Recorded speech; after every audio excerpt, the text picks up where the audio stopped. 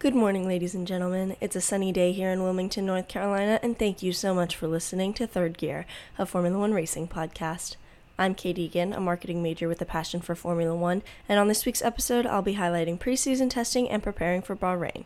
I'll also be adding some pre-recorded comments from my family and I while we watch the first episode of Drive to Survive, and be sure to stay tuned until the end of the episode where I share my bingo card that I made for the 2023 season, and I encourage you guys to make one as well. Let's get started with preseason testing. Judging just off the Armco Power Rankings alone from this past week's practice sessions, we're definitely seeing another tremendous year for Red Bull. All three practice sessions, Red Bull was incredibly quick and reliable, not complaining about any issues with the engine, power, steering, anything like that. And they demonstrated speed in both qualifying and race simulation runs. We also saw a surprising amount of speed coming from Aston Martin this year. The team had shown immense improvement from last year, and they look to be in competition with midfield and even potentially top running teams based off of just this year's testing.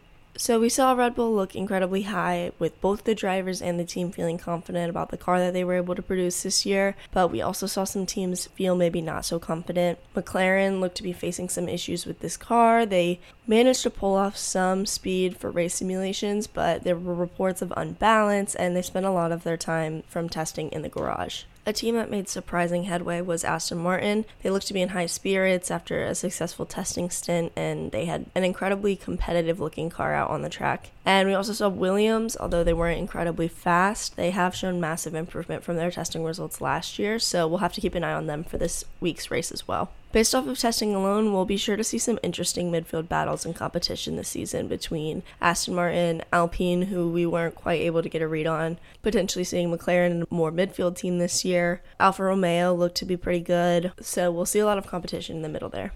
The report from day one of testing, one of the most notable changes we saw was the new Mercedes. Besides its slick black paint job, they have also managed to reduce the porpoising problem they faced last year, or they appear to at least. Also on day one, we saw McLaren face some issues after Lando Norris's car was faced with a wheel brow issue, and it left him completing only 92 laps. Also on day one of testing, Aston Martin had a rough start, with Lance Stroll being out of testing due to an injury he sustained in a cycling accident, and the car suffering an electrical issue shortly into the session. But day two is another thing altogether. On day two, we saw Williams looking positively on towards the year as their vehicle is showing improvement from last few seasons. They said they're feeling confident in being able to battle for midfield positions, and they should be watched during qualifying this weekend. Haas is also feeling confident after their practice sessions, saying they've never felt better as a team.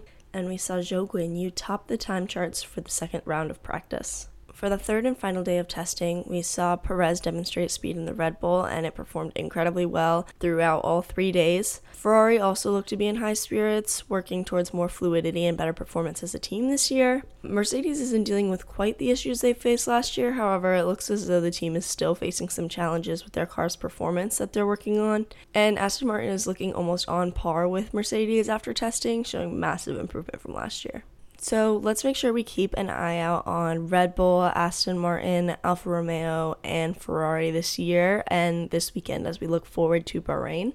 Now, Bahrain International Circuit is holding the season opener for the 2023 season. The track held its first Grand Prix in 2004, and the track length is 5.412 kilometers or 3.36 miles. The race will be 57 laps long, and we'll have a regular weekend schedule with 3 practice sessions qualifying in the race. The track has 15 corners and 3 DRS zones, and the lap record was set by Pedro de la Rosa in 2005 at 1 minute 31 seconds and 447 milliseconds. There's decent overtaking on the Bahrain circuit, but drivers face the most difficulty with the ranging temperatures between sessions. The actual race itself takes place at night, so it helps with maintaining cooler temperatures. However, it takes place shortly after the sun sets, so the track will be warmer at the beginning of the race and gradually get cooler as they near the end. However, typically drivers like to warm up the track in order to get better grip and speed out of their tires. Although the race itself takes place at night, there are still practice sessions and qualifying that will take place during the day, which will impact the car's performance that much differently. Last year's race results, we had Charles Leclerc finish the race in first, with Carlos Sainz in second and Lewis Hamilton in third.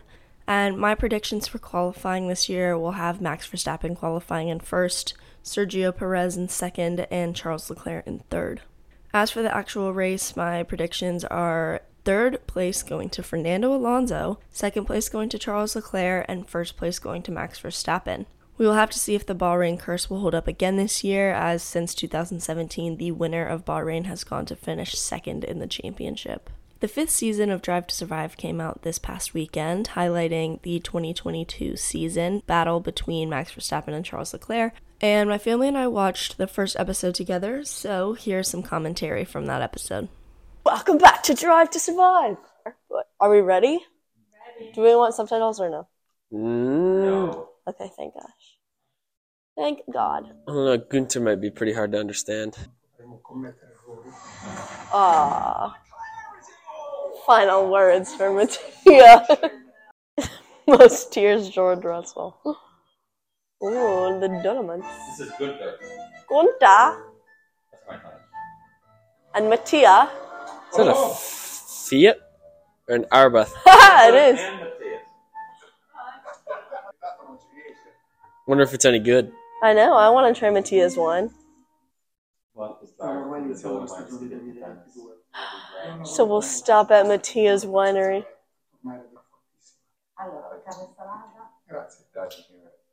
I mean, they wouldn't have won the championship anyway. This year? They could have made it closer. Pink Panther. Pedro Pascal. 2 a.m. Carlos, what are you doing?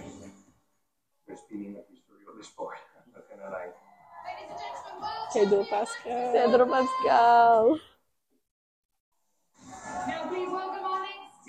It's a drama. They embellish certain facts to make it more entertaining to watch. They put audio from different races, you know. Yeah. And Pierre Gasly. Pierre Gasly. I know your girlfriend, Louisa. Oh, no, your door's open, baby. Tough. Danny. Dude, they're gonna do him so wrong in that one I episode. love him. They better be so nice. You kidding me? They're gonna rip on him so bad.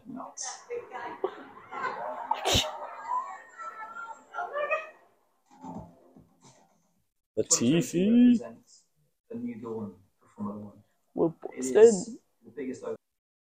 When I saw our car, I saw everybody else's car. I thought, wow, this looks fast. And I think everybody was shocked with what Mercedes produced. Oh. I want to become a world champion, and I think this year we have an opportunity to do so. Well, you Kind had of. the opportunity. Except this race went absolutely awful for Red Bull. So. To win another championship. The first 3 races went bad for Red Bull. Yeah. Well, second one was okay. The driver contract of Nikita Mazepan. God, he is Ugh. a really bad beard. That is a really bad picture of him. K-Mag. No. Wait till next year when we have Hulkenberg.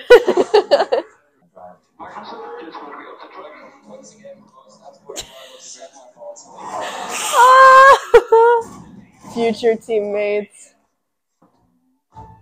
Because it means you've got the other 19 drivers starting behind you.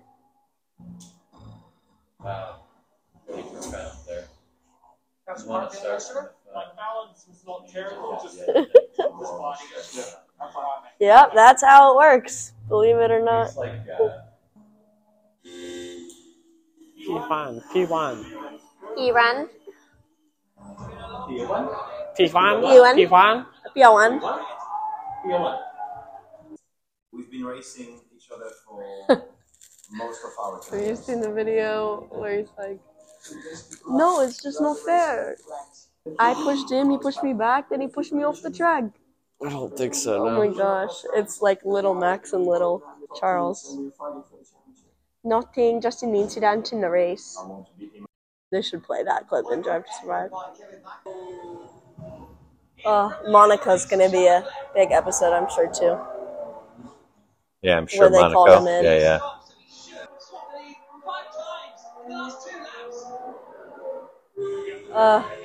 The excitement before disaster. Leclerc holding onto the lead now for Ferrari. And that's Gasly.